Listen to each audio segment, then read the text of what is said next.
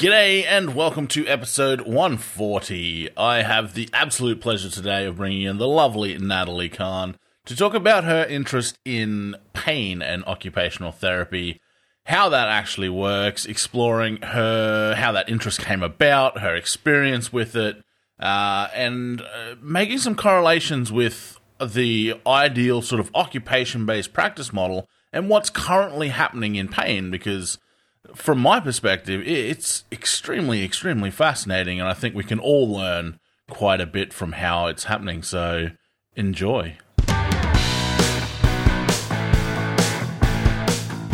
G'day, my name's Brock Cook, and welcome to Occupied.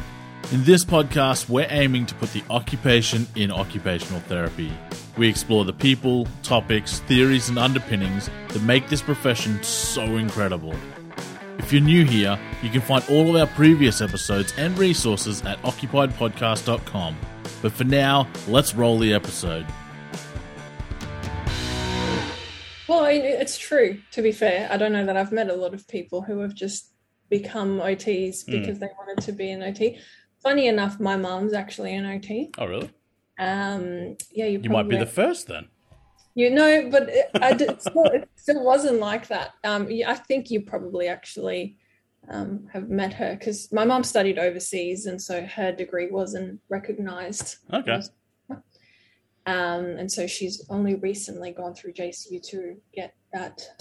She was one of your students who to get that, I guess, recognised. Yep. But growing up, I loved I was interested in what my mom did, but I was also kind of like, just don't want to do what my mom does. And so, I don't know, it's probably a combination of, there was a moment of, I think I finished school and didn't want to do any further studies. I just wanted a gap year, and my parents forced me to go to uni. So out of rebellion, I studied science to prove a point that uni is not for me because I'm really bad at science. That seems like a logical way to go. Yeah, look, it was obviously not that logical. But it made sense at the time. I was like, yep, here I'm, doing science. I failed, as expected, because I'm not, well, at the time, I think I've probably become better at sciences, but at the time it wasn't really important to me. I was just kind of there for the uni experience. I can relate. Then I had some subjects, I think it was some of the healthcare subjects I had with OTs, and kind of, I liked it, and I thought, actually, I like what these guys do, but I don't want to be like my mum. But I could be an OT, but I don't want to be like my mum. And then that internal struggle. Got into OT and was like, you know what? I love what my mum does. So here I am, an OT now. Yeah. Just like your mum. Just like my mum. Yeah. So definitely wasn't what I expected it to be, but that's all right. I haven't regretted it. So that's all anyone can ask, hopefully. So once you finished becoming your mother, where did you move into? Like, what was your practice area? What was your passion? Yeah, I guess through uni, going through JCU, one of the big things that we learn about is rural health and rural practice, and that was something that really aligned with my values and what I wanted to do. I had the plans prior to COVID. I don't know if you remember, because we talked about this a long time ago when you just started Occupied, probably not. But I had plans of going overseas and doing like some refugee type work. I do recall that, actually. So obviously, it was all planned out pre-COVID, so I was... Obviously, COVID changed a lot of plans. Yeah, but anyway, so I ended up, prior to that, so I got into rural work, basically is what I was trying to get to. Really enjoyed rural work, and I thought that was a good transition to, doing something like refugee type of work. I don't know, seemed logical at the time. I really enjoyed rural work, and I think, the things that we learned at uni, I probably have a bit of a complex of feeling like everything is my responsibility and I'm there to fix the world. And so, I remember our lecturers would say things like, oh, not enough health professionals go out there and they need health professionals. And I was like, wow, they need me. You were like, wait, I'm a health professional. Yeah. I can do this. Exactly. Yeah. I was like, I'm going to be a health professional and I can go. So I went out there and I stayed out there for 2 years. I did my allied health rural generalist training actually through JCU while I was out there. And I loved it. I had the best time. Really, I don't think I would have left if it wasn't for the fact that I realized how isolated we were when COVID started. So just for those that probably aren't so familiar with the rural work, what would be the main differences between, say, what you were doing in a rural setting and what someone might do in a more metro setting? Yeah, so really every day was very different. I guess so there's a combination of inpatient and outpatient work. We would, do anything from, your general older person presentations in hospital. You've got your ortho surgical rehab presentations. We did hand therapy outpatient, pediatrics outpatient, your general community outpatient. Had a palliative caseload, which was quite a big part of my caseload, actually. I didn't expect it to, but it turned out being that way. So it was really just very different every day. You do outreach to different towns and, overnight trips and going out into communities. Saw some interesting things.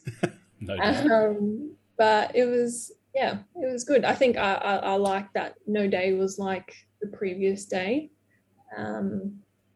But I think, towards the end of the 2 years, I kind of felt that I was just plateauing a little bit in my learning because you see so much, you see so many different things that are, really different to the things that you usually see. So you never really, I guess you become really good at kind of knowing how to solve the problem, but you're never really good at actually knowing how to do something. Become that jack of all trades, but you don't really have I guess the time and the exposure to become the master of any particular area. No. So, like some conditions, like I guess, you could have maybe two amputations or 3 amputations in a year. And that's a busy year of amputations, know. And so, and then you've got, your hand conditions that you might see, again, you probably see the same condition two or 3 times a year. So it's just really tricky trying to, I guess, be really good at anything.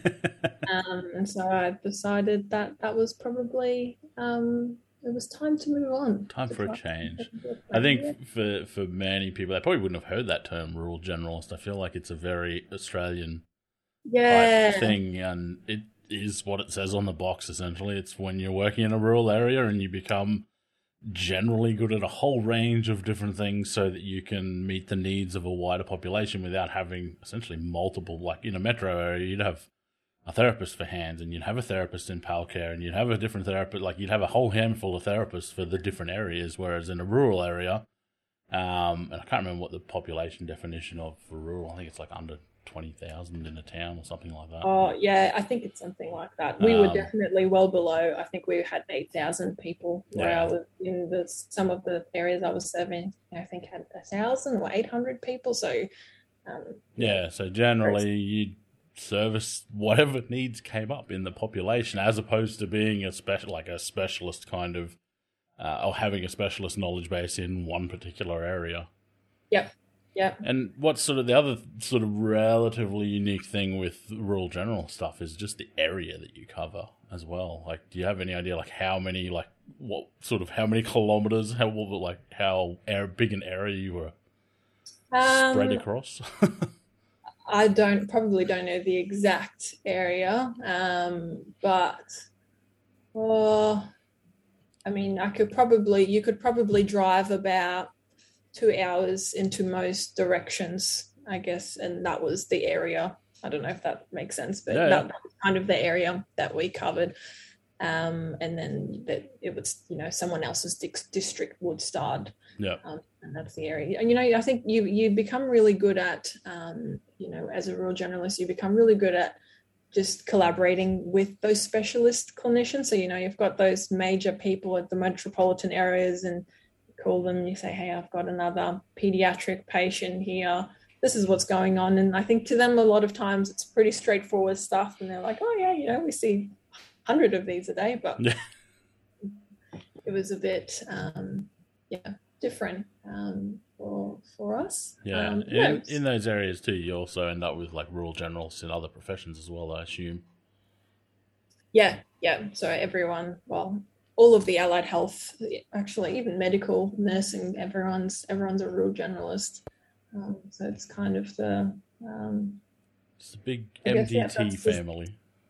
It is, but it was really nice. It was great. I had the best time. You get to know everyone really well. You get to work with all the team members really closely, and everyone knows exactly what everyone's roles are, and so it makes it makes a really nice place to work. Yeah, and you mentioned earlier that you originally were planning to go and do refugee work. Where did that interest come from? Oh, I think again it's probably goes back to me thinking that I can save the world on my own.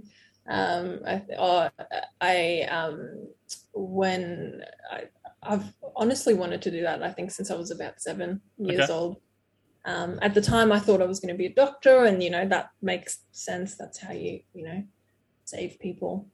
I don't know. I think it's probably a combination of my heritage and my background, and that my growing up in Brazil, for times, Mom used to take us, just little things. She used to take us to the favelas, and we had to give all of our toys away that we didn't, we didn't use. So just, I guess, even though it's probably in the grand scheme of things a little thing, but I think it just started to instill some of those things, and that there's other people out there who are less fortunate than us. Who need support. And my dad, he's of Iraqi Kurdish descent, so he was a refugee himself. Okay.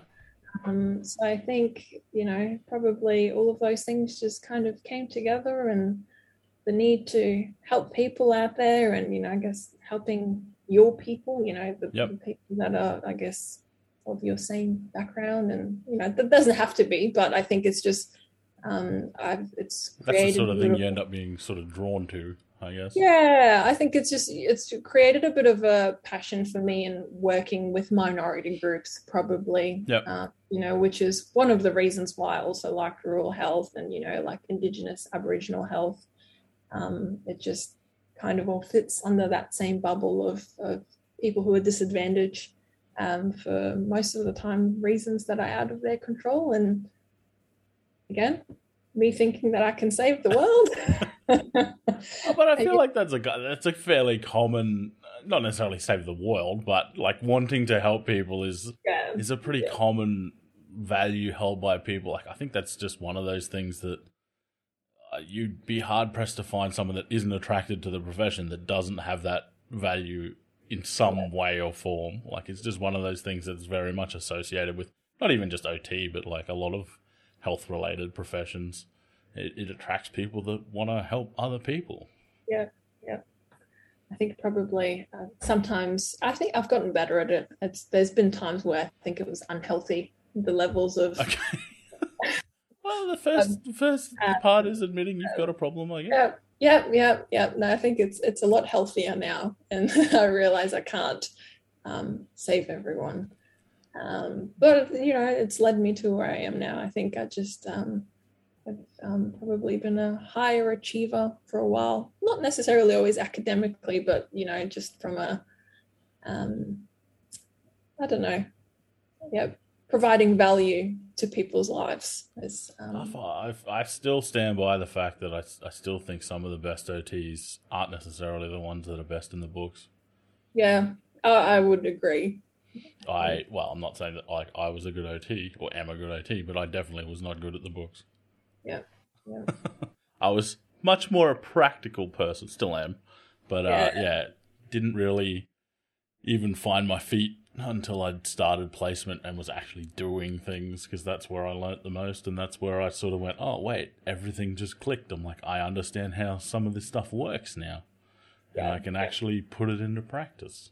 I think I was pretty similar. I feel like after placement, my marks just like skyrocketed, and I was like, oh, wow, this is, it's all falling into place, and it makes sense now. I don't know if I've ever told this story on here, but I did have I ran into one of my old lecturers. She's not there anymore, so no one can look her up. Did have one of my old lecturers that I ran into at a conference once. It was the very end of the conference. Everyone was having a few, like, adult beverages.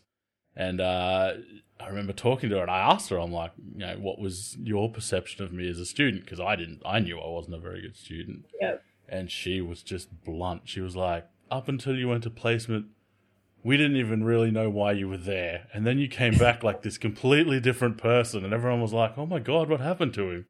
And I just absolutely cracked up, and I'm like, well, at least I was on the right track, and I was aware enough to realise that was what was going on as well. Yeah.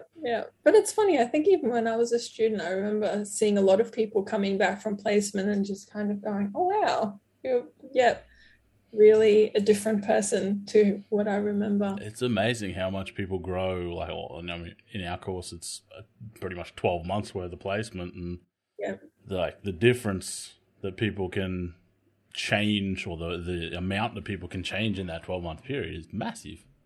Yeah. I know, obviously, for other courses, it's laid out differently, but I mean, everyone does essentially the same amount of placement, and I'm assuming everyone goes through some sort of similar transformation as we slowly indoctrinate you into the profession. Yeah. No, I agree. I remember it was interesting to see the differences that we saw. So then you've started another Instagram account, which is where I was like, wait a minute, is this the same person? The Ockgram. Yes. Talk me through it. Because aesthetically, as I was saying before we started, it's amazing and it's super creative and I love it.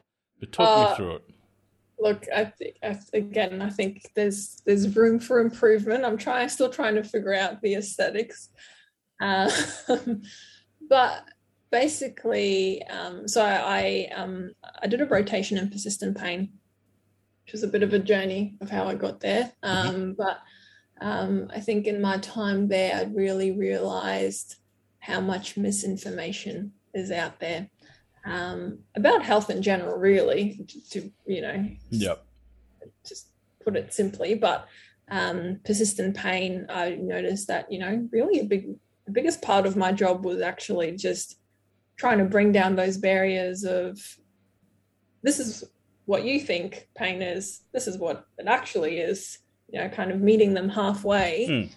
And so I just thought,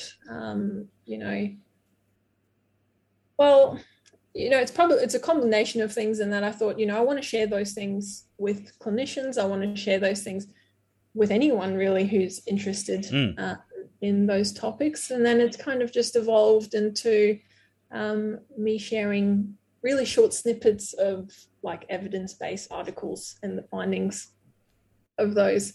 I feel like the other thing with health professionals, I think reasonably so, we spend all day at work. The last thing we want to do is come home and read a journal article. It's boring. It's usually not a really nice read. So I've been trying to, really summarize things as best as I can, and then link the article at the bottom to anyone who's interested in looking into things. And sometimes I've commented on, the quality of the article, again, anyone who's interested, but just trying to stay transparent and sharing those things so that hopefully somewhere in the world, someone's scrolling down their feed and going, that was 20 seconds of learning that I've just done, and that wasn't a lot of effort, and, it might make a difference to my practice. And 20 seconds more than they had before it. Why not? Yeah. Hopefully open some thoughts about things. And so how do you make the jump from rural generalists wanting to work with minorities and then pain? Yeah. That seems like a big stretch. To be honest, it was a very logical next step for me. It made a lot of sense. I think, you know, in a way, I guess you could argue that people in pain, well, even though I think the stats is about 1 in 4 people in Australia have persistent pain. So it's not exactly a minority group, but it's a misunderstood group. It's a very misunderstood group of people. I think, really it probably started, and I don't know if you know this or if other people listening know about this, but when I in the rural world, you've got your normal patients, your pretty straightforward patients, and then you've got this other group of patients that's kind of considered they call them the forgotten. Okay. So they're kind of those people that have really complex health needs, potentially would be doing a lot better if they were closer to a big city. But they're just kind of forgot. They just seem like they've just been forgotten by the health system. And, there's so much going on. And a lot of times there's huge barriers in getting people access, maybe they're too unwell to drive to 2 hours to go to the next town. And whereas actually where I would have been about an 8-hour return trip for some of the places where I was working. Yep. So it's just too far to go, to get to the more complex health services. To go and see the specialists that you need to see to get the care that you need and the care that you, I guess, deserve. And so again, it keeps coming back to the complex of me thinking that I'm an OT and I'm going to save the world. There was a few patients in particular that I had where they had very complex health conditions, and part of that was persistent pain, which at the time I probably didn't really look at as a condition in itself. I just looked at it as thought it was like a symptom of something else. Yeah, it's a symptom of something else, and really it's not related to me. That's the doctor's responsibility. But they're struggling with their occupational performance, so that's my focus. So I didn't really consider pain all that much. But we had a few doctors who, a few patients in particular, they would present to hospital, and again, the doctors didn't really know those conditions, and so they would say things like, "Oh, they're just here, but they're actually fine. They don't really have this condition, and they don't really have pain because I saw them do this. I turned around and then they said they have pain, but then they scratched their head with their arm and they were able to do it fine. That type of stuff. So it's obviously they're making it up or it's in their head." And, initially, again, I was, a new grad. I didn't really know that much about those things. The doctors, they were people that are generally respected. And so I was like, okay, well, they're making it up. Yeah. They're right. I saw them. I saw the patient. They were doing those things and they didn't look like they're in pain. Whereas when the doctor comes in, they're in a lot of pain. And so it led down to a bit of a, probably complacency of those things. But, I think the really nice thing about being an OT is that you spend a lot of time with people compared to maybe some of those medical professions. Yeah, definitely. Again, being a rural generalist, I saw this one patient in particular as an inpatient, then he'd be an outpatient, then he would come in as an inpatient again, and then see him as an outpatient. So I got to know him very well. And after a while, I was like, I really don't think he's making this up. Why would anyone make anything like this up? Just kind of, I started really questioning what those doctors and health professionals had told me. Because why would anyone be making these things up? So this person particularly was quite young. I'm like, why? It didn't make any sense to me of why a young person would just choose to kind of give their life up and just pretend to be in pain. So it led down a bit of a very extensive rabbit hole of research and professional development and looking at things differently and joining interest groups. And all of a sudden I was the person that was kind of coordinating the multidisciplinary team, which is very questionable given that I was a new grad. But anyway, that's if you got the expertise, you got the expertise. well, in a very sad way at that moment, I had a lot more expertise in that than other people because they hadn't looked into it, which, you know, arguably I still didn't know anything at all. But it just really led to an interest in pain and learning about those things. That's, you know, when I came across pain, and it just made sense to me, I think. There was a lot of areas of OT that I obviously enjoyed. Being a rural generalist, I was quite happy to do all different areas and work in all the scopes of OT. Yep. But nothing just made as much sense as pain did. I don't know if that no, completely. And it's you said that you then did after you left the rural practice, you did a rotation through a pain clinic or pain team. Yeah.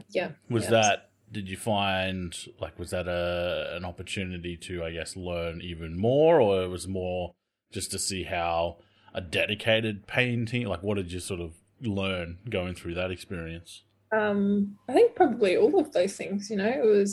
I thought it was the best thing ever. I think my supervisor, actually, we were talking about it just before I left. He said I really creeped him out because I would, you know, when I was doing my training. That's such a weird thing for a supervisor to say. I know, but you know, we have a good working relationship, so it's fine. But he said that, you know, I used to sit in the room when I was doing my training, and I would just write quotes of what the other clinician said because I just, you know, and I explained to him, I guess, you know, English is my second language, and so wording things sometimes is a bit hard. Yep. And, you know, trying to find the best ways of saying things. And so just everything these people were saying, I was like, wow, that's amazing. And so I just write this quote. So I had this running, you know, chapter, in my notebook that just had all of these quotes from people in the room. Yeah. And I was like, wow, this is amazing. And then I'd go back over them and try and think about how I can, you know, use those sentences and put those things together. I mean, you know, that's how I learned. It might have seemed a bit... It might have seemed a bit odd to them, but it obviously worked. Yeah. He said he did say he understands now why I did it, but I think at the time he was probably just a bit worried that I was just going to randomly whip up quotes. Yeah. Just randomly start recycling what someone said the day before. Yeah. Which obviously I didn't do that. I think it was just, you know, I didn't have that context when I was learning about pain. I was just kind of learning whatever I saw on the internet and you know. Well, I think it's still for OT, it's still a relatively new sort of area. I know there probably wouldn't have been much at all in the course when you went through on pain specifically, and even now I'm not sure if there's too much more than that. But yeah, I think there's one subject, I think it's a RH00, 2002 or something. Yeah, that might cover some of it. I think it's got a lecture on pain. Yeah. Which... it's hard. I think it's really hard because I don't think one lecture can really do it any justice. You know, I actually had a student that came through and spent a week with us, and they had just gone through that lecture and they didn't realize that it was the same thing that what we were doing. And it's not, you know, criticizing the lecture or anything like that at all. You know, I looked at it and it was exactly what we were doing, but I think it's really hard to really give the topic justice, I think. Yeah, especially seeing it's, like I said, it's relatively new. I know the pain team in Townsville, it started because a guy I graduated with was the OT on the team when it started. So that was, I want to say, 11 10 years ago, 11 years ago. Like, that's when it began.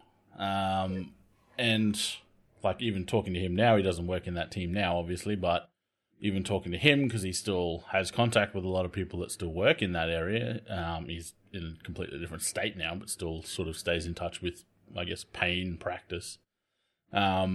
He's like, the stuff that we were looking at back then, like, it's completely different now. Like, it's just such an emerging area still, like, being so young for our profession. Obviously, pain treatment has been around since, medicine, but on terms of OT's involvement and what OT does in that field, it's just a baby.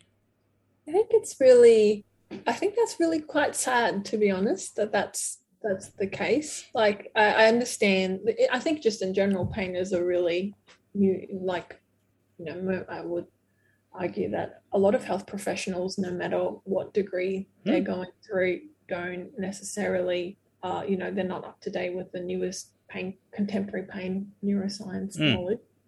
But I think it's really sad that OT is not often seen as a role that should work in that area, because to be honest, I think it just makes so much sense to me that OT should be working in pain. The basic model of care that they look at in pain is basically, I don't want to say OT's new at first, but it's basically a recycled PO. We're looking at people's environments, we're looking at all these different aspects and how it impacts their pain experience and their life and their ability to do things. But I feel like that might be more to do with how they look at pain has changed.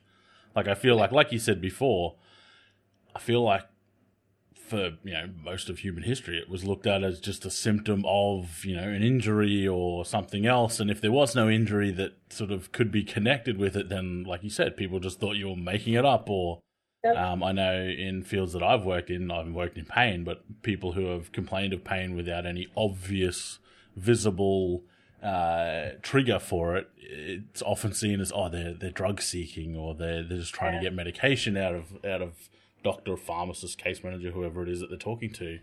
So there's always been this sort of belief that pain is not necessarily, like, it's a biological, biomechanical, I guess, symptom, as opposed to a neurological condition in some cases. Yeah. It's a misunderstood condition, I think. There's that, if it's not biological, it's psychological, and therefore it means they're making it up. There's just no in between in a lot of people's perceptions with pain. Which, and you mentioned the people going and being treated as drug seekers, and it's really interesting. I'm sure there's always going to be people out there that are potentially drug seeking, but most of the people that I saw in the clinic, they're really frustrated and almost, I would say, humiliated about the fact that they're being treated as drug seekers, and really looking at it as, I don't have another option. I don't think the medical team's not really realizing, I don't know how else to manage this. This is where I'm at. Yeah. And I'm desperate because I've got pain, but yet you treat me like I'm drug seeking. Yeah. But actually, I'm just trying to live a functional life and, not be in so much pain that I, so I can, go to work and do the things that I need to do. So within those, like you mentioned it being sort of a recycled PEO, how they're looking at it, can you explain, I guess, in layman's terms, how that view, like obviously we talked about how pain used to be like looked at as like a symptom. How is it looked at amongst those sort of people that work in that area? Because that might give us some insight into, I guess, how it's treated differently. Yeah, so they call it a biopsychosocial model. So I think it's used a lot in mental health as well, or supposed to be used in mental health. But although they're looking at changing it for pain, and that I think they're looking at calling it the psychosocial-bio model, and that bio is being put at the back. That's the, I guess it's trying to really highlight that bio shouldn't be at the front. Yep. But really, I mean, it makes sense. I just don't know that I like how it sounds. But it doesn't roll off the tongue as easy. I'm not going to argue with the researchers who do this for work. But it's, basically looking at, I guess, the fact that there are a lot of contributors to pain. So looking at, what's biologically going on for this person. Are they, is there anything sinister? I guess is there sinister pathology, anything that we need to be aware of? And then they just, then looking at, what other contributors have we got to this, pain experience? We know that people who have had difficult upbringings and difficult life experiences, they can be more likely to develop what they call a nervous system oversensitivity or nervous system dysfunction, which can make someone more prone to developing persistent pain later in life. Mental health is another one of those big things. Different social experiences. How do we feel about our pain? What does this patient think about their pain?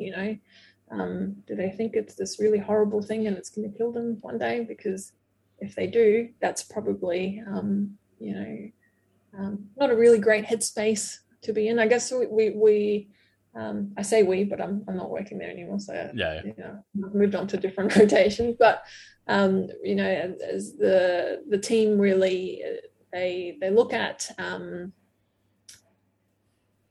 what are the helpful and unhelpful things that this person is currently doing to manage their pain, and a lot of times. And, I think part of that is because it's so misunderstood.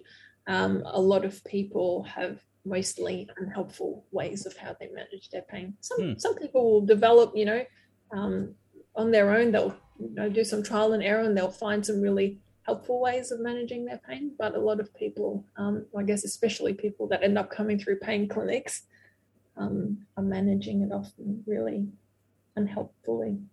I don't know if that's a word, but it is now. We just made it one. Yeah. Okay. Yeah, that reminds me of, I remember watching I think it was a TED Talk years and years ago, probably a decade ago. And from memory, it was a lady named Kelly McGonigal.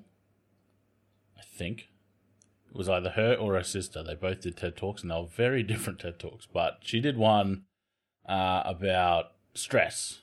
And the fact that there was, at the time, she was involved in research that was looking at the fact that it wasn't stress that was killing people, it was stressing about stress that was killing people. Which just sort of, I don't know why, that just triggered with what you were saying about like being in that headspace. Yeah. And it's one of those things that even like in working in mental health, it was always tricky. That was always a hard part of working with someone, depending on, like trying to support them to change their headspace was usually like, step one.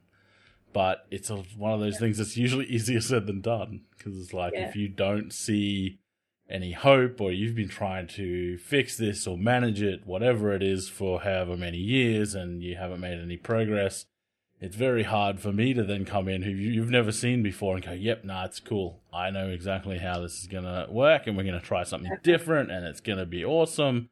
And they go, I've heard that before.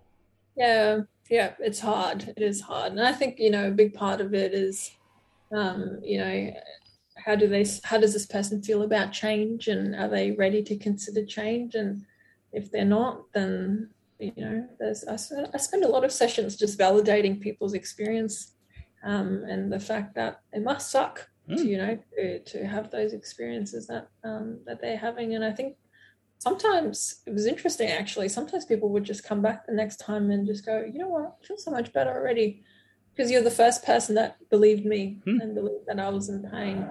Which I thought was really confronting, actually. In what way? In that, like, no one else does it? Yeah. In that made such a big difference for this person, when really, we spoke for an hour. That's all we did.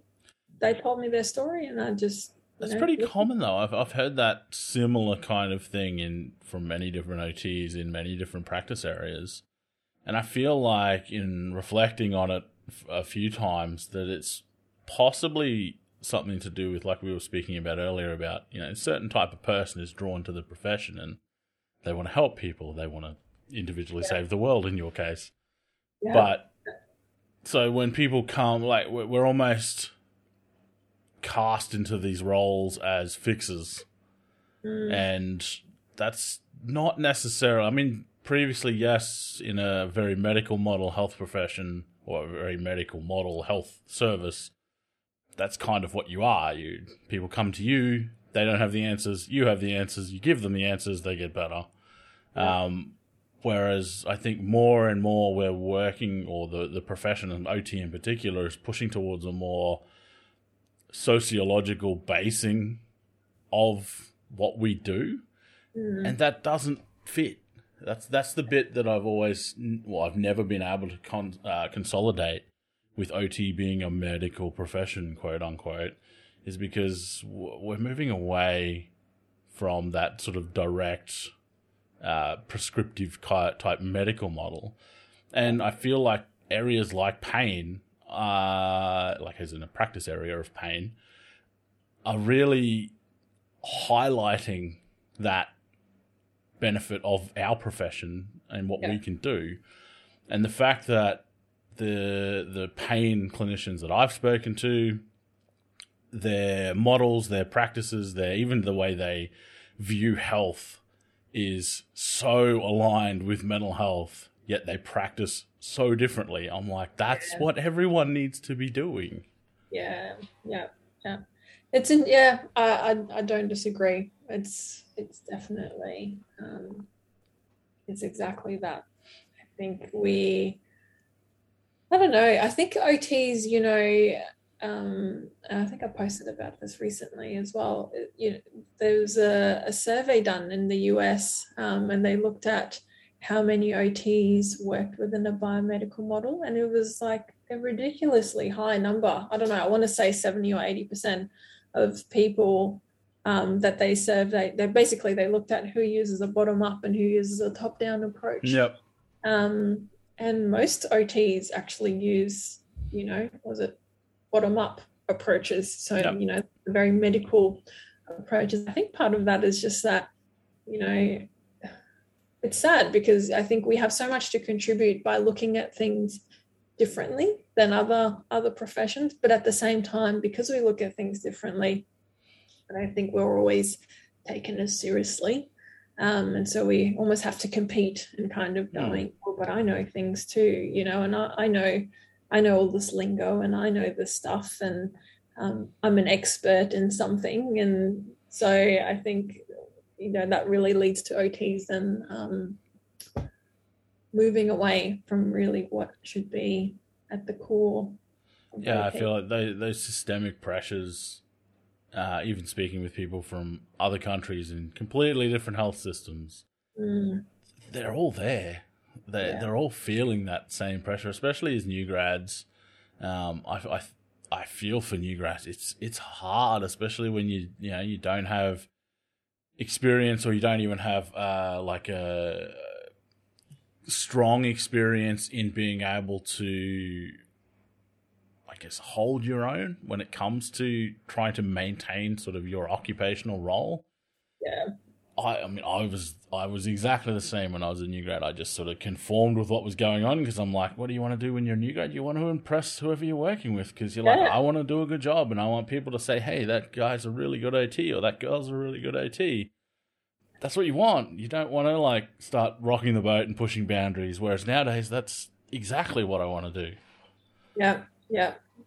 I agree. It's exactly that. And I think sometimes, the problem is then, I think, though, is that sometimes OTs can be looked at a little bit negatively by teams because they're like, oh, I asked them for a mocker and they said no. And, oh, those OTs are so unhelpful. But I think it's because OTs are starting to push back. I just don't know that we really know how to push back yet in a way that other disciplines understand. I'm pushing back because there's a better way of doing this. I've had that conversation a few times recently with a couple of people that I do supervision mentorship with around not just flat refusing to do, like, because that's a very common thing, is someone will send a referral to an OT with what they want, as in do a mocker or do a functional or do a whatever. And I'm like, how about you refer to me and I use my tertiary degree that's equivalent to your tertiary degree, and I use my clinical reasoning and I work out what that person needs. You just refer to me for, like, why is it do you think that this person needs OT? Oh, I've noticed they're, not coping at home, or they're not doing this, or whatever it is. And then I'll work out what assessments and stuff need to be done. But I feel like that's a medical model. It's a similar, like we were talking about, like that clash between how OT really wants to practice and a system that really wants to do it the other way around. So it's, I can kind of understand why it's happened, because like you were explaining before with the top down, bottom up, like we want to start at the top and sort of work our way down. They want to start at the bottom, find the problem, work our way up. Yep. And that when you meet in the middle is generally where the assessment stuff takes hold. So I think that's why you're getting referrals, or why OTs are often getting referrals for specific assessments. It's because it kind of is a bit confusing. If you're a profession that's always looked at assess, find what's wrong, and then, eliminate the problem kind of thing, then having a profession that kind of does it, in their eyes, sort of ask about, would be confusing. It's like, oh, okay, if they're not going to look at the problem, then maybe they just start with their assessment. Not many other professions that I've ever worked with understand that we don't go from like problem to assessment. Like, we've got this whole other thing of like occupation and roles and all that sort of stuff above that. And I think that's where OTs need to be really confident in, one, owning that that's us, like that's where we fall. That's our bread and butter. But also being confident enough to, explain it to someone that doesn't, like, hey, like, I understand you, like, there's something going on with this person. Here's what I see. I know you referred for a mock-off, say, for example, but here's why I don't think that might suit based on what I've seen from my lens. But instead of that, I'm going to do this and go from there. Like, I feel like we come out of uni sometimes and we're a little bit precious. We just expect that, I've done 4 years, people should know what I do. Yeah, but at the same time, it gets old having to explain, what you're doing, having to warrant your presence in the room almost, like, so, I don't know, there's both sides to it, And again, like the specifics of that are going to be dependent on like the team that you're actually talking to, I guess. Because you're going to get some teams that you might have to explain it a couple of times, and they just get it. Yeah. And then, you're off to the races. Whereas you're going to get some that just, no matter how many times they hear it, they're just not going to get their head around it. And in those cases, you might have to find like a different sort of workaround. You might have to go, okay, I'll just take this referral for a mock-up, and then I'll go and do my assessment or whatever it is. It's definitely a tricky workaround. It's something I've been in, and I've supported quite a few people that are going through similar type things. It's a very common trait. OT experience. Yeah, it's a shared experience that many of us have shared. Yeah. So what's the ultimate goal with pain? Are you aiming to eventually work in a pain team, or cure the world of pain, or cure the world of pain? Look, I don't have an exact goal at the moment. I guess, leaving the pain service, I was really keen to, keep a foot in the pain world. So I've started doing my postgraduate in pain at the moment, science and pain. Awesome. So it's only just started, so I don't know that I know too much just yet. First step. But I don't necessarily think that, I mean, there's nothing wrong with working in a pain team. I think that's, awesome. But I don't necessarily think that you have to be based in a pain team to provide good pain care. I think it's a really nice area in that, you can really apply it to a lot of areas of OT. You could, like, I guess, currently working on inpatient wards, which I'm doing at the moment, use it all the time. You can use it in an ED department. Again, you can use it in hands. You can use it in, you can use it in pediatrics even. Like you said, 1 in 4. Yeah. I think it's, there's, it applies to a lot of areas.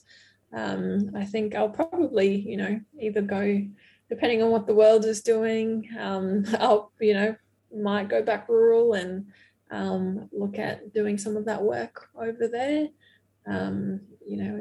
Pain is one of those things that's really quite poorly managed, again, in those groups that are disadvantaged, especially people of colour, Aboriginal people, even African Americans. Mm-hmm. There's a lot of research around how those people are generally provided a lot poorer pain services, even just the general stuff like medication from doctors. I think they're more often seen to be drug seeking or non-compliant and things like that. So I'd love to, do something in that area, or maybe I'll end up going overseas and doing the refugee stuff. Maybe I'll get to apply some of those things there. I don't really know exactly what that will look like, but I guess I'll see where life takes me. I love that. So freeing. I'm going to have to live vicariously through you. Well, yeah, I live vicariously through other people all the time, I feel like. I think, I don't know, I probably, with my background and having moved around a lot, I don't know that I could ever imagine myself just being in the one place forever. Yeah. So it's just wherever life takes me, Googled pain clinics overseas, and I found a whole bunch of countries where they've got pain clinics. I was like, I guess, I could do that. I don't really know what it will be yet. That's think awesome. We'll just see what happens. See where the wind takes you. Yeah. See what happens, what opportunities come up, and they come. Start becoming the OT world expert in pain.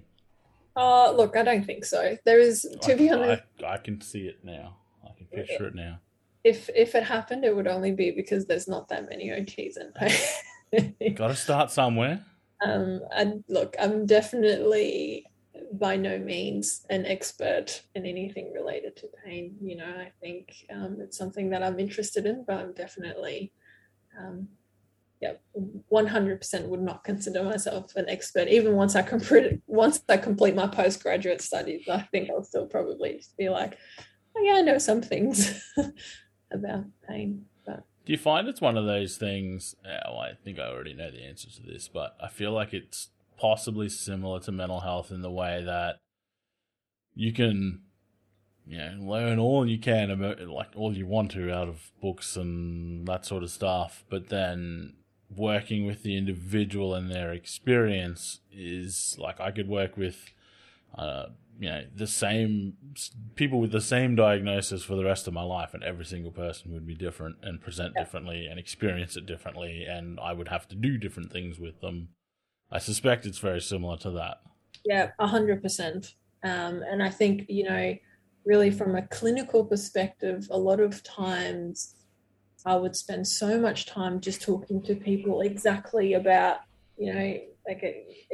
what those things look like for them, and just really exploring things. And sometimes it's really hard, I guess, when we're looking at that biopsychosocial model and you identify all these factors that make them more prone to having persistent pain, or, some of those unhelpful beliefs and behaviors, and, just trying to figure out which ones of these are potentially causing more harm than the others. And then you just start exploring those and, looking at, obviously sometimes you look at exploring those, and sometimes you just go straight into, let's just, not even focus on these. Let's just actually shift focus and look at what are your goals. And as we work through the goals, we might come back and explore some of these things. But yeah, I can. This so aligns with how I like to practice in mental health. I love it.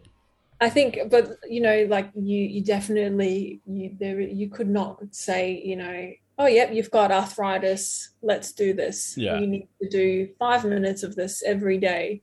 And then after 2 weeks, we do 10 minutes of this. It would never work like that because, and one of those quotes that I used to write down, but I just thought it was great was that, when people came through and they said things like, I've got arthritis, or, I've got fibromyalgia, or whatever their diagnosis might be, actually spending time with them and going, oh,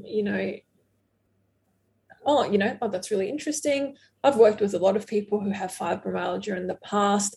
I know that it usually can look quite different for different people, and it can really impact people very differently in their lives. I'm really interested to know how your fibromyalgia has impacted your life. Can you tell me more about that? Or, even just acknowledging the fact that a lot of people have very different symptoms with fibromyalgia. Can you tell me about what those are like? I just don't think those were things that I would ever, especially when I was doing hands, I'd go, oh, yeah, you've got arthritis. I know everything about arthritis. I'm a new grad who has been working for 2 years. I know exactly what we can and can't do. And this is the process of, and I think it's working in pain has really made me realize that that is not how I should be practicing at all. But again, what context do we kind of have to know to do better? We don't know. You kind of don't know whether that should be something that you learn at uni, but there's so much that you're supposed to learn at uni, or do we just hope that clinicians eventually find that out? And a lot of people wouldn't. So then are you just perpetuating that cycle of unhelpful pain things? I think if anyone who I've worked with at the pain clinic would listen to this, they'll probably laugh about what I'm going to say next. But there's a video we would often watch with our clients, which was by Peter O'Sullivan. He's a big physio in the pain world.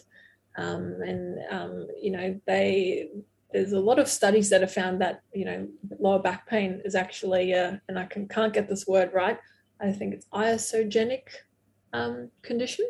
So I think that's the word. I could be wrong. I hope I haven't got it wrong, because that's embarrassing.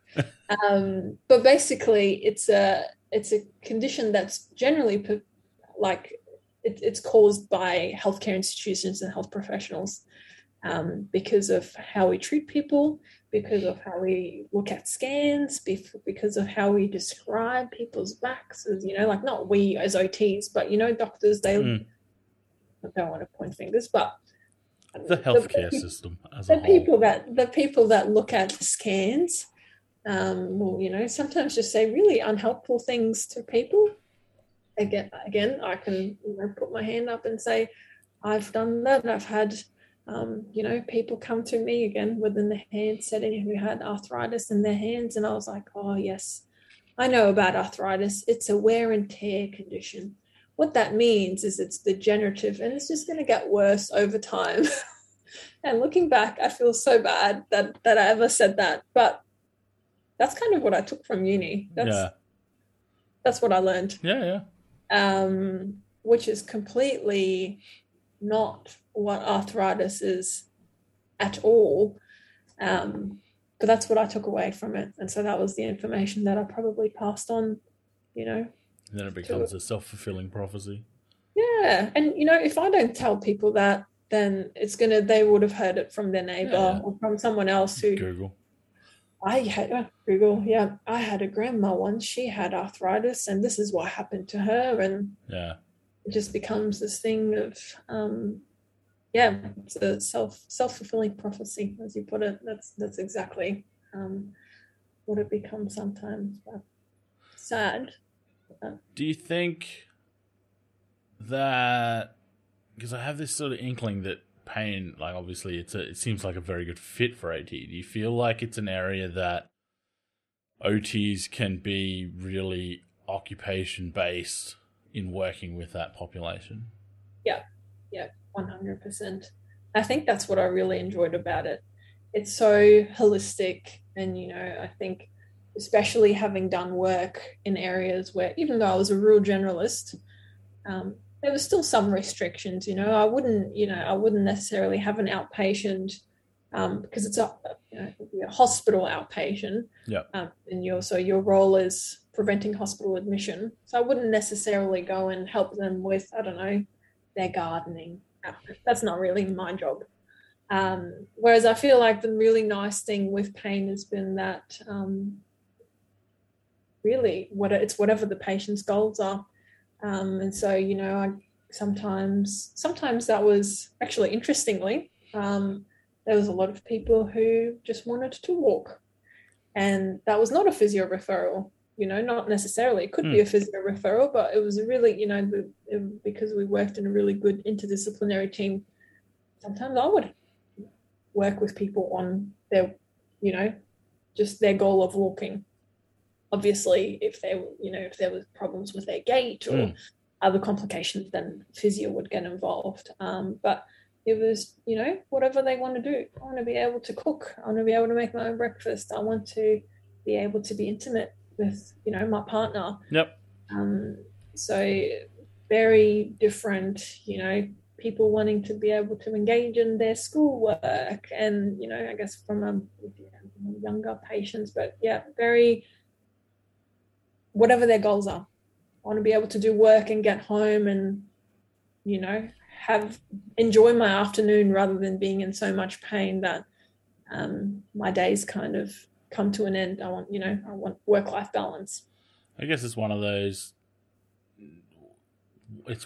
sort of areas where it literally impedes or works its way into affecting absolutely every little tiny part of your life. It's not like, if you break a leg or something, like, yeah, okay, that's going to affect some things and it's not going to affect other things, whereas pain, it doesn't seem, I don't know a huge amount about it, but it doesn't even seem to discriminate with regards to where the pain is felt. It still seems to have an impact on, like, everything people do. It's interesting, actually, because I don't often share this. I've kind of hinted at it on my Instagram, but I haven't really shared too much about it. But when I was at uni, I started developing persistent pain. And again, looking back, I tried to figure out what started it, but it was last year of uni, there was a lot going on at uni, and a lot going on for me outside of uni. And I think potentially I had an overuse injury initially, and it kind of went away, and then it came back and went away. And so I couldn't really, I was like, oh, yep, I've got an overuse injury. And me being really smart, I'd done a placement where I did some hand stuff. It was my hands. And I was like, oh, yes, this symptom means this, and this symptom means this. I think, this is what I have. So I diagnosed myself. I had carpal tunnel. And then my other hand started hurting. It was like, oh, it's like trying to focus on what are these symptoms. And then, after a while, I was like, I think I've got carpal tunnel on my other hand too. So I'm obviously, getting quite frustrated at this. And then I diagnosed myself with something else. I was getting cubital tunnel symptoms when I, rested my elbows on tables and things like that.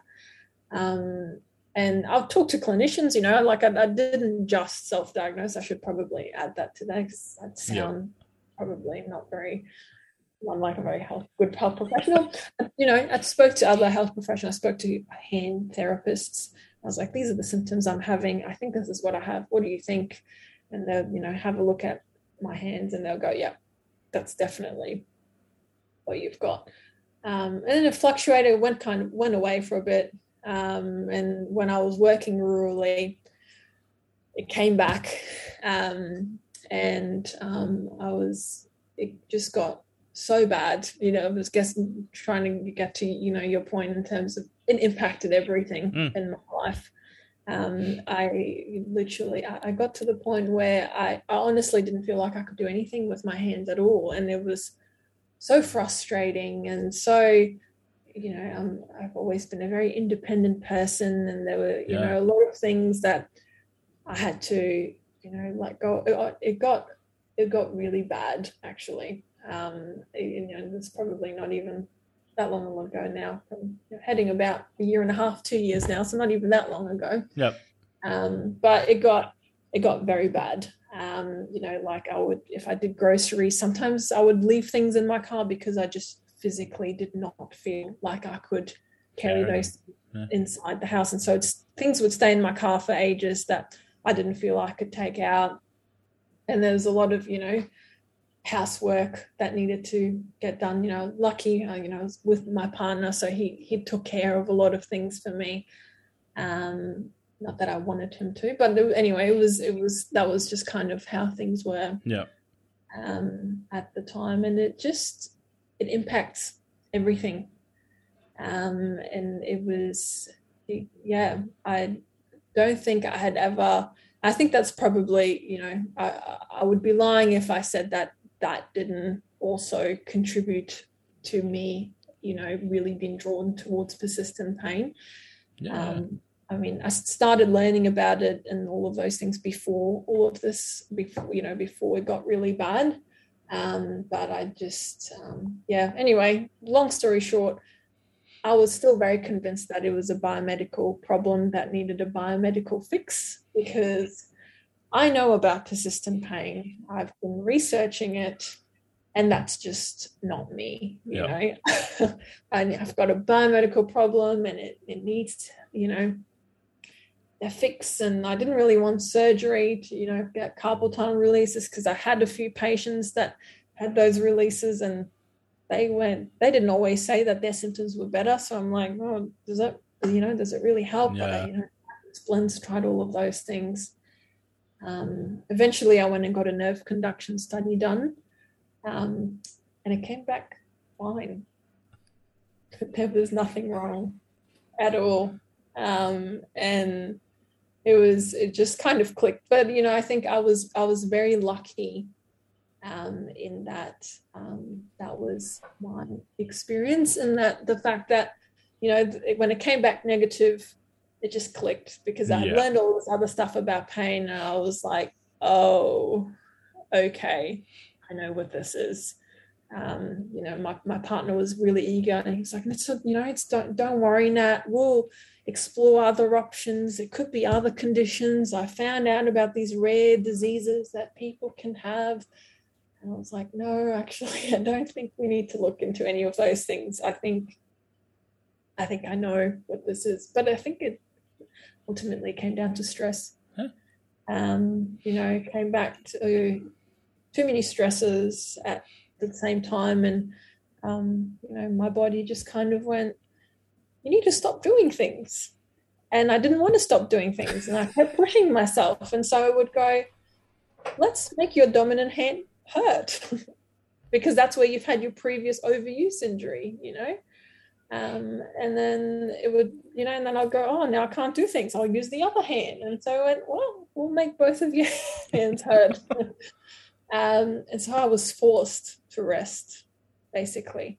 But then it was really hard to then get back into doing things then, because I kind of felt that, I can't do anything with both of my hands. But anyway, we got there eventually. I didn't probably self-therapized. I don't know if you're supposed to do that, but it worked. Every therapist does. Yeah, look, like my hands are fine now. I was very lucky, I think, in that it would probably be, looking back, it would be what they call neuroplastic pain, I think, in that, you're looking at pain that's has no specific physical origins. Yep. But yeah, it just, I'd be I got there. I'd be Eventually. interested to hear your opinion, because I have a similar thing, not necessarily with pain, but with depression. Like your story, the part of your story where you're like, it just clicked. I very much relate to, in that I was experiencing these symptoms for so long, and then it was just all of a sudden, I can't even remember at the time like what happened, but all of a sudden it was like, oh shit, this is depression. Like, how did I not see this?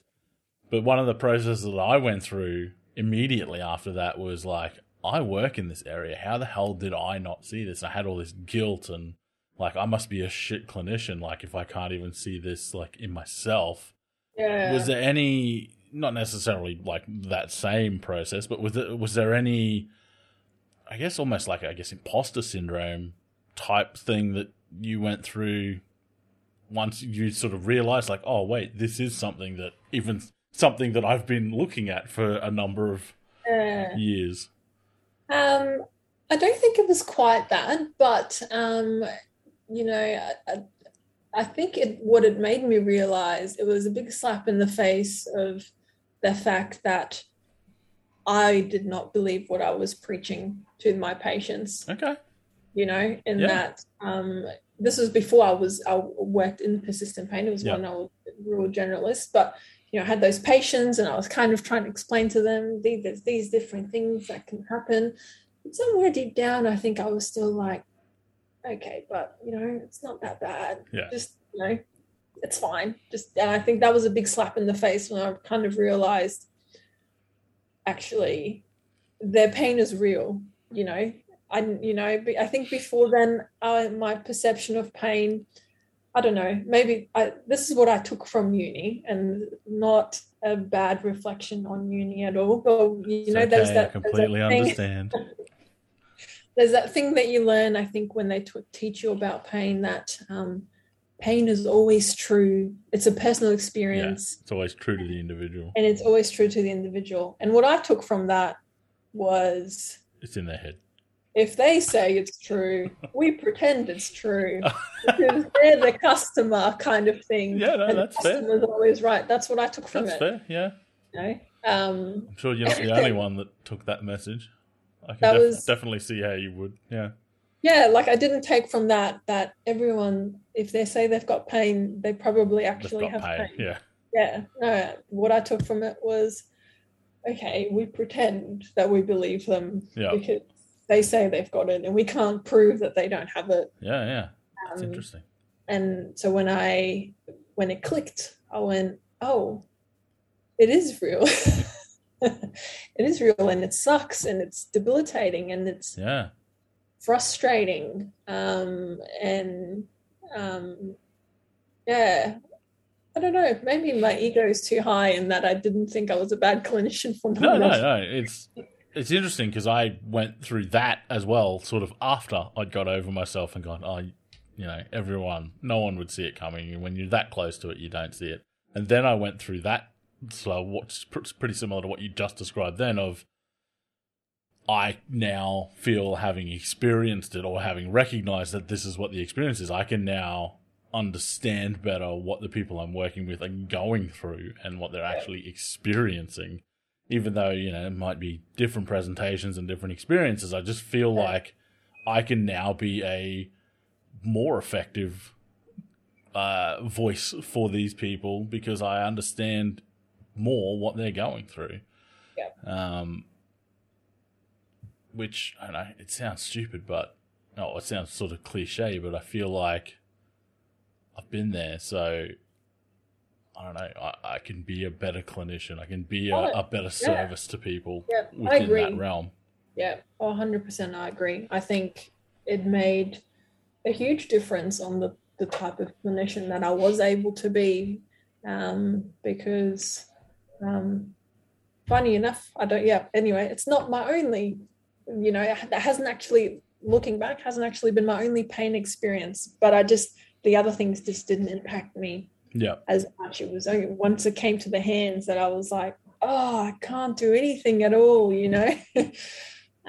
That's when it, you know, became frustrating. Whereas with the other stuff, I don't know, there was I came up with doctors came up with medical diagnoses, which now I know aren't really probably that much of a thing.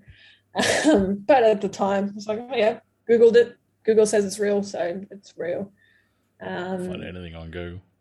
Yeah, yeah, yeah. Sorry, I forgot where I was going with that, but it's yes. No, that's all right. Yeah, it's I don't want people to think that like I'm saying that you need to have experienced something to be a good clinician. No. But I think what the message should be is that like you need to listen to the people you're working with more about their experience than whatever the referral says. Yeah. Yeah. I feel like that's a much more important aspect of working with people is the people, funnily enough, than whatever some other health clinician has written on a piece of paper. Yeah, no, I 100% agree. I think, yeah, I don't think we listen to people well enough, especially, within certain settings of OT, there's specific settings. I would argue it applies to on every setting I've worked in except for pain. I don't actually think we listen to people. Probably mental health would be one where you would as well because you've got that ability, I think. But I think it's getting there. I still don't think it's good enough. Yeah, okay. I think pain that's been the first time that I've worked somewhere where I actually, worked within a team, first of all, that listened to people. Yeah. Or where I felt that I had the capacity of listening to someone because there was and I think that's probably what it comes down to, because there was a therapeutic benefit to listening to people in the fact that maybe there's a reason why they're telling me this random story again and again. And there's a reason they're telling me about that one time their grandchild did this. Maybe it's because they're actually lonely. There's reading in between the lines, whereas I think in a lot of other roles of OT, I didn't really get to do that. I never really listened to people. I listened to their home environment, and they would start talking about their neighbor, and I'll go, okay, but remember, what about your shower? What about your shower? How many steps do you go down to visit the neighbor? yeah. Let's, the really riveting stuff, like your home environment. Let's talk about that. Oh, your goal is to do gardening? Oh, you mean toileting? Yes. So it was very, it's hard. And it's hard within those areas because, there's a clinical need of why you're in that role because you're serving a purpose of, the flow of, I guess, the hospital and those things. But I think that's been the one thing that I've really taken away from, pain is just listening to people, no matter what it is about. And, sometimes, you've got patients, sometimes people like to talk and they probably like to chat a little bit too much, but I don't know. I give them more of a chance to talk. But sometimes even that, not what they're saying, but the fact that they're saying that kind of stuff, like sometimes even that gives you information or insight into what's going on. Yeah. And I don't think I realized that previously. I was like, oh, they're getting distracted. Yeah. Whereas now I look at those things very differently. But certainly, if they tell me they've got pain, if they tell me they've got whatever symptom they're experiencing, I feel like I'm their number one advocate now. I go to the doctors and I'm like, their cast is on too tight, and they're like, we fixed it up too many times already. I'm like, I don't care. They say it's too tight. We need to do something about this. Because at the end of the day, if they say it's too tight, it's too tight. It's too tight. Yeah. Yeah, I feel like I was saying before, like how pain seems to be practicing in a way I wish mental health was. I think OTs in mental health are getting there, but just the overall perspective of mental health is still very much similar to where pain started, in that mental health conditions are looked at as this kind of modular thing that then just kind of attacks a person and our job is to get rid of it. Whereas instead of looking at like the person as a whole and their experience, which is, I think OTs are slowly moving in that way, especially with more, I guess, the popularization of more sort of narrative exploration tools like Carwire and that kind of stuff. Yeah. I do feel like OT is definitely making progress forward with regards to that in mental health. Yeah. with regards to the tools, are they similar tools for OTs would use in pain? Like, do you use those sort of narrative exploration tools and similar sort of, I guess, OT type models, like you said, talked about PEO, or is it just like a very specific pain toolkit? It's probably a bit of a combination of things. There's definitely a lot of it is probably what you'd call more of a pain toolkit. That's actually what we call it. Oh, okay. That was a good guess. But there's other stuff. You know, I've done kawas with people before and things like that, which I was so excited. I was like, "This, I can do a kawa. I can use it." It was great. But yeah, it's a bit of a combination. I think again, you know, at the end of the day, it comes back to that. What are the main, you know, unhelpful things, or the main things contributing to this person's experience at the moment? If that's going to be, actually, we're just going to work on your communication skills with your partner so that you can improve that relationship, and then we'll figure out the other stuff, then that's just where we start. So that's it's been a really nice thing being able to work like that. I've really appreciated that. But what I was going to say, I think, you know, one thing with my pain experience that I really, you know, grew so much from, probably more in the aftermath of it all, but learning about mindfulness and meditation. You know, looking at, I watched a few different things of, you know, Buddhist monks and their little spiels about things, and I guess, you know, you said that in mental health sometimes you guys would look at, you know, mental health as this thing, and it's our job to remove it. And I think, you know, really, it sounds cliche, and I'm definitely not saying everyone's pain experience works like that. You know, obviously I've had a very different experience, given that biologically there was actually nothing wrong with, you know, with my anatomy, or nothing that I'm aware of anyway. Yep. And it's, I believe, and again, I've come to these conclusions myself, that it was just, you know, that nociplastic pain.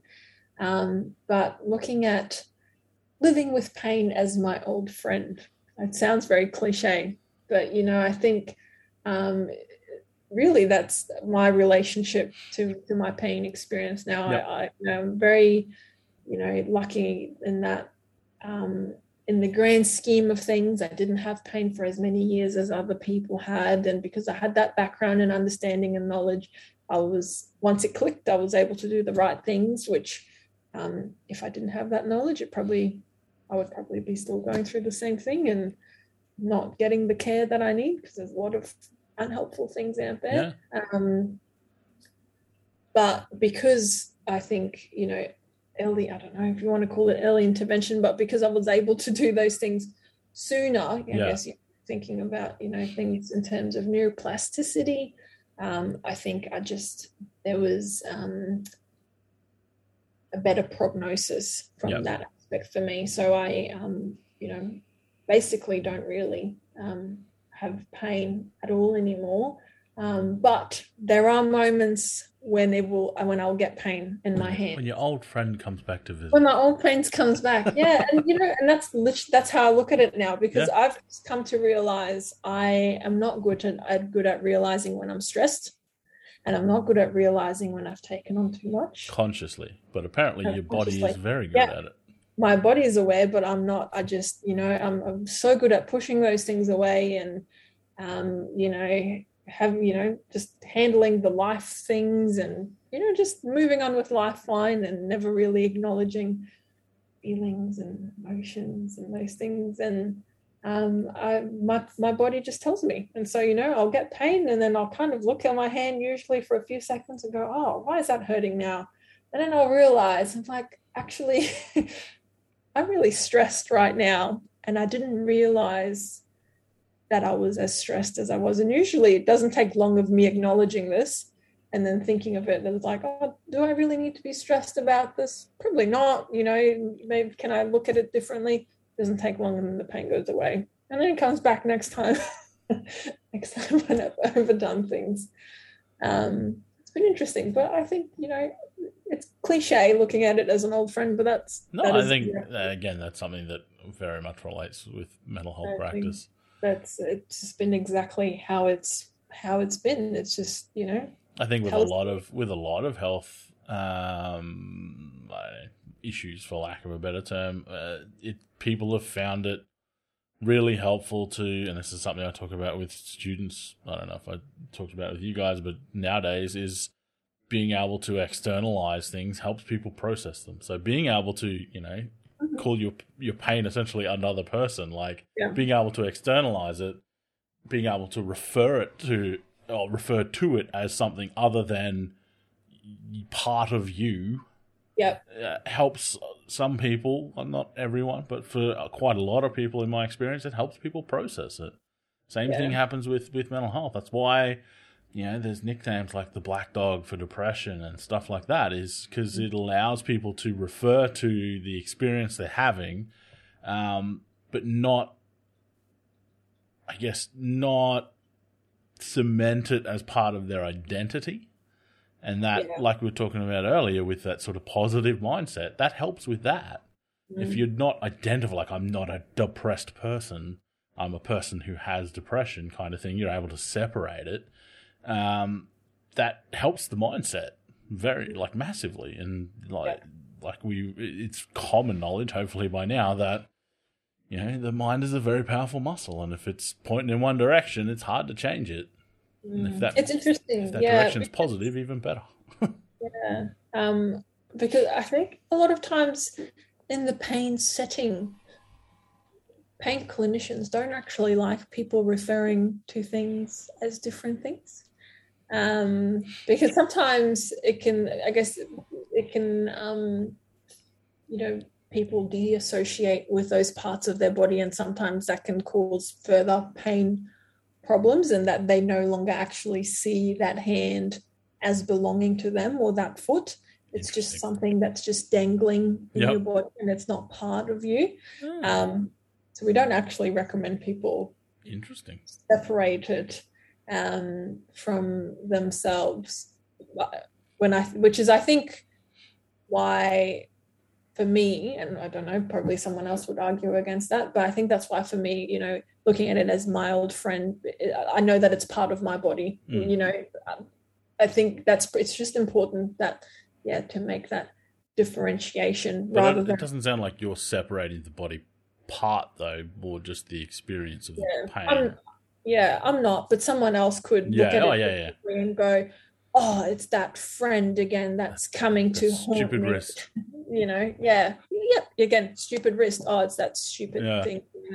And it's actually quite unhelpful looking at things like that. Interesting. It's from like a neuroplasticity and like nociception perspective, and I guess that's cool. The ins and outs of it in mental health, that's not usually a concern, I guess. If people are disassociating, they've already disassociated by the time I see them. I think it's trying to think of mindful. I'm not going to say the wrong thing, but when people have casts on, like you break your arm, and I don't know that it's the right word, but I think it's the neural pathways. They actually find that there's a weakening in the strength of neural pathways if you've got a cast on for multiple weeks and weeks on end, and the fact that your proprioception in that wrist or in that arm or in that foot is going to be a lot worse because you haven't used it for a while. And so basically the body stops communicating as effectively with that part of your body. And so I think a big part of disassociating that part and going, oh, it's that thing, I don't want that thing, that can contribute weakening those neural pathways. That's the thought process anyway. It makes sense. Those I don't know that's really simplified, and that's probably not really the best way of putting it, but anyway, for the purposes of this, I mean, it makes sense.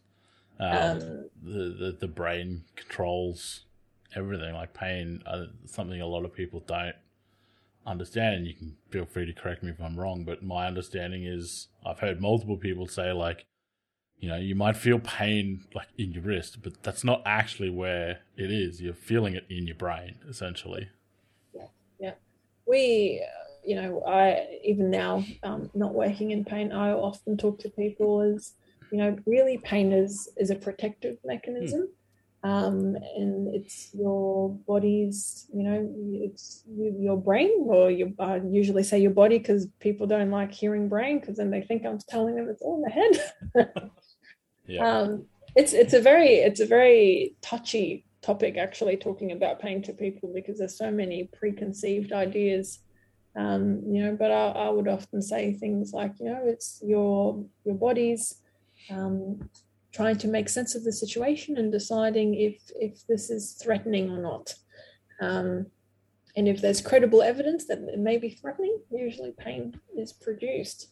And, I very often use the example that, for example, right now, I'm sitting here looking at you. This is probably more of an example for you because you're the person that usually interviews people. I would say things like, I'm always in this clinic room. I feel pretty safe here. I've met you before and you seem like a pretty nice guy. I don't feel threatened, but otherwise, I've got a door behind me if I really needed to escape. I feel pretty safe. My body's probably more in a,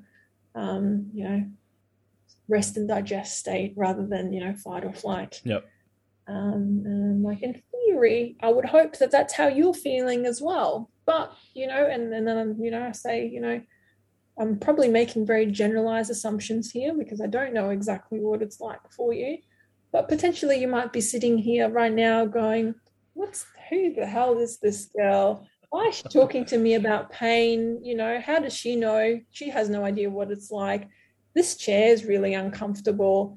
The drive here was really annoying. I had to park on the other side of the road. There's really bad parking here. Sounds like you're describing my day. God. How much longer am I going to have to sit here for? Is she going to tell me it's all in my head? Those things. And usually at that stage, people kind of start nodding and you're like, yeah. So even just with something as simple as you sitting in this appointment, with me, your, I guess, fight or flight system is activated a lot more than mine is. And so that's an indication that, things are probably just on overdrive a little bit. That's kind of how we... Yeah, that's a really good example. I like that. Pain. Yeah, again, actually, that was not a quote. I came up with... Oh, I might write that down. I'll quote you. That was, but you come up with a lot of different ways of explaining things, and sometimes you explain something and you think, I don't know if you've heard of it, explain pain. It's like a... I've heard of it, but I don't know much about it. It's by the, without advertising it too much, the Neuro-Institutional, or NOI group, I don't know what it stands for, I keep forgetting, Neuro something group. Basically, they provide professional development opportunities to teach people about pain and how to explain pain. But, you find, you learn all the stuff and then you try and explain it to someone, and sometimes it works really well and you go, yeah, I'm going to use that exact example again. And then sometimes it just almost seems to have made things worse. And you're like, okay, we'll try that one again. It's a bit of a juggling act, I think, sometimes, and, providing the right information at the right time when they're ready to receive it tailored in the right way that is going to work for that person. If it's an older gentleman who likes car motors, talking about motors, or if it's, an electrician talking about, using kind of some of those examples. Yeah, I think that the point of them being in the right place to receive it is something that is fairly OT universal. I don't think it's something OTs think about very often.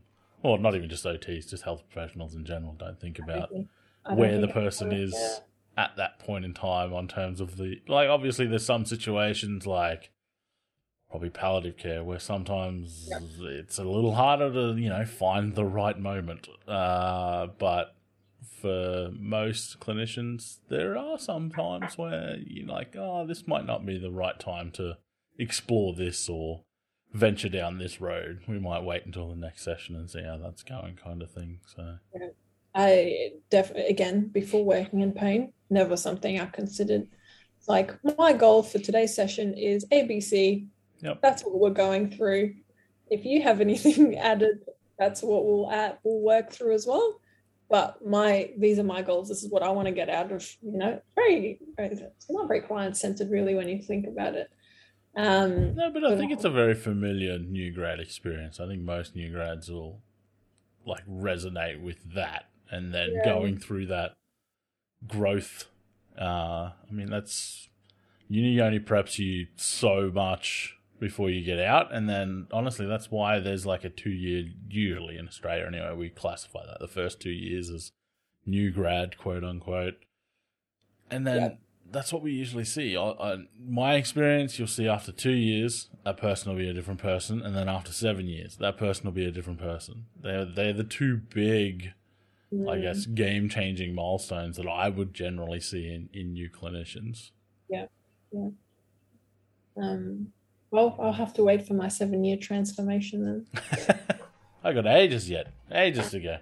Wonder what I'll be saying by then. You'll have fixed the world or saved the world by then.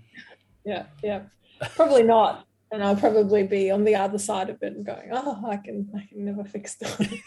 Hopefully I'll That's growth. That's growth.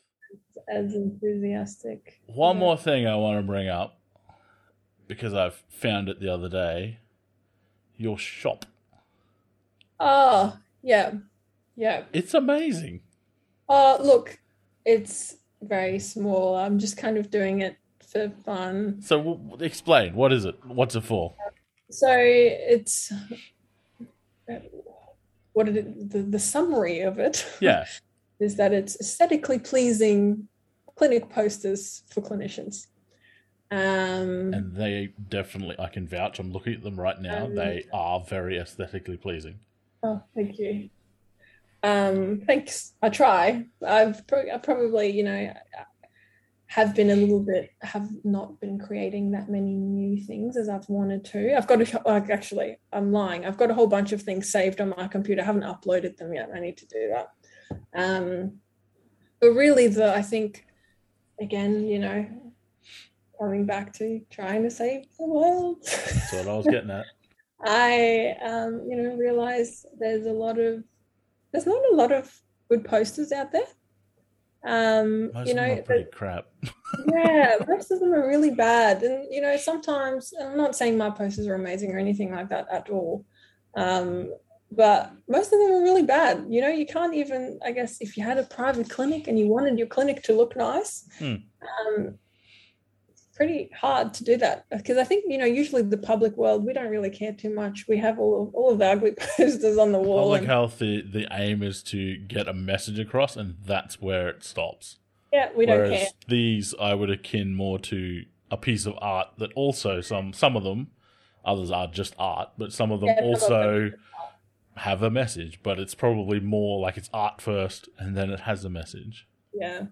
Well, that's what I've tried to do anyway. Really, the aim is that over time, and I'll probably say, it'll take me a while to actually get to do that.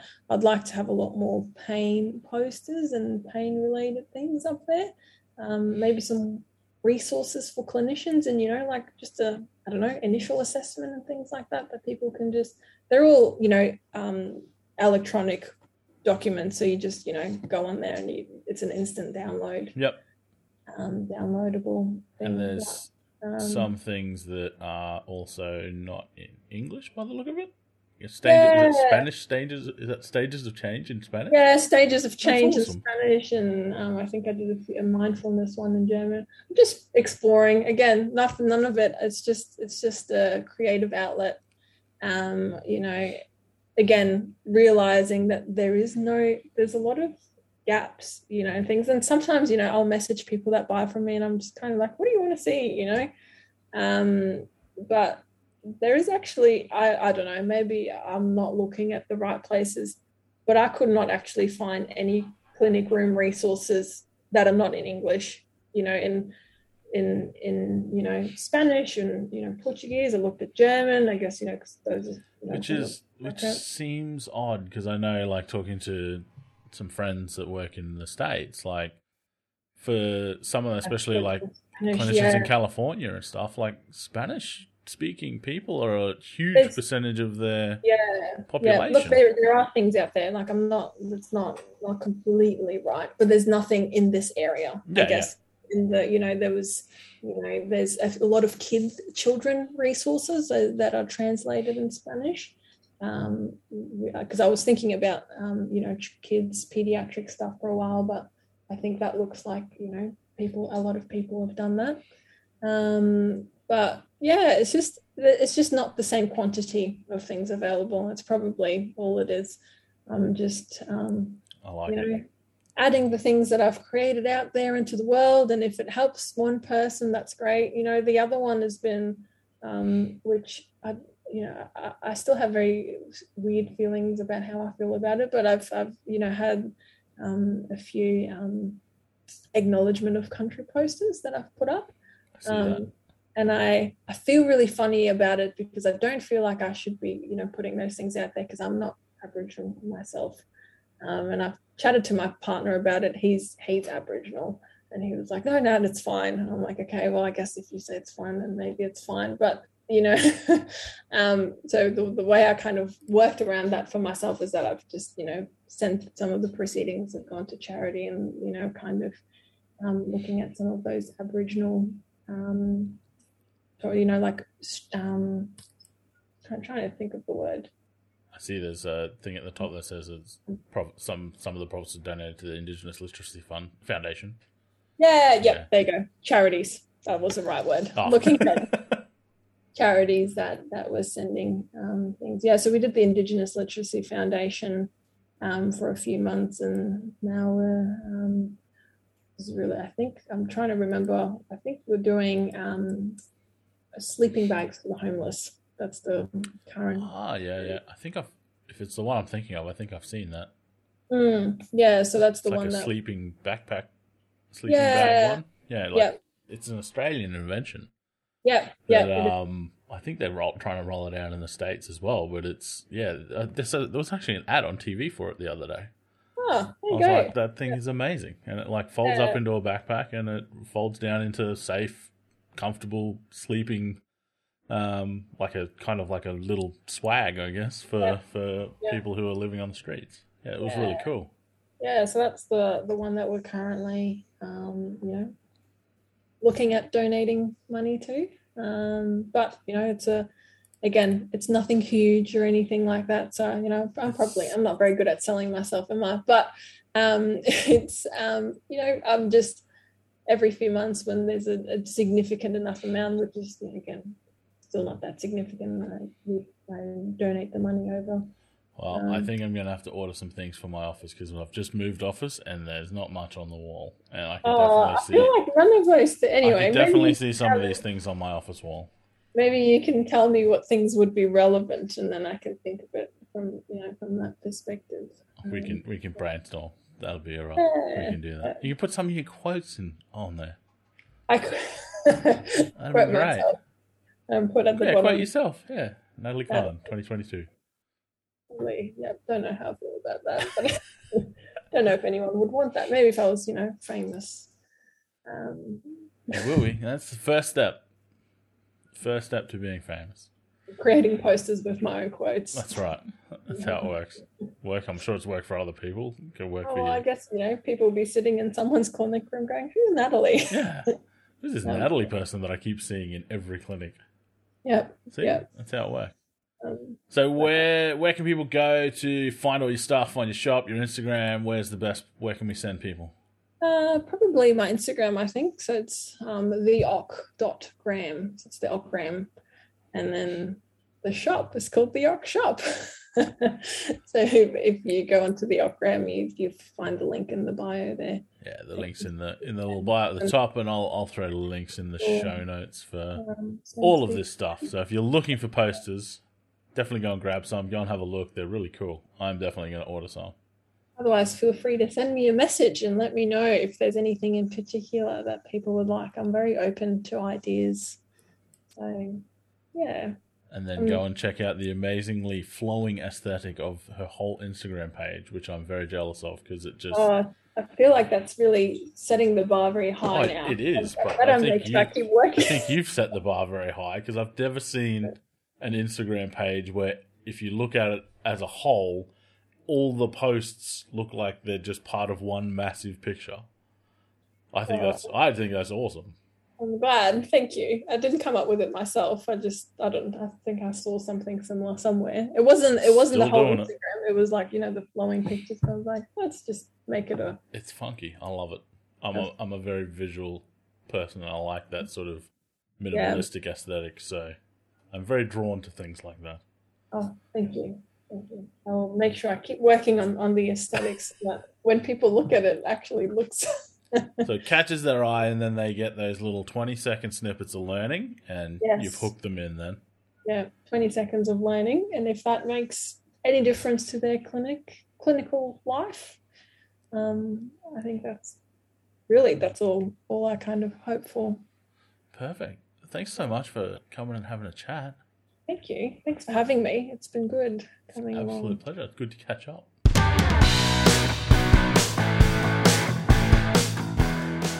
If you liked this episode and want to check out more, head over to occupiedpodcast.com or search Occupied Podcast in your favourite podcasting app. If you have thoughts or reflections on the topics discussed today, please do get in contact. We'd love to hear from you. And lastly, if you got some value from this and you want to help us out, like, subscribe, and share it with a friend. Remember, be good to yourself, be good to others, and always keep occupied.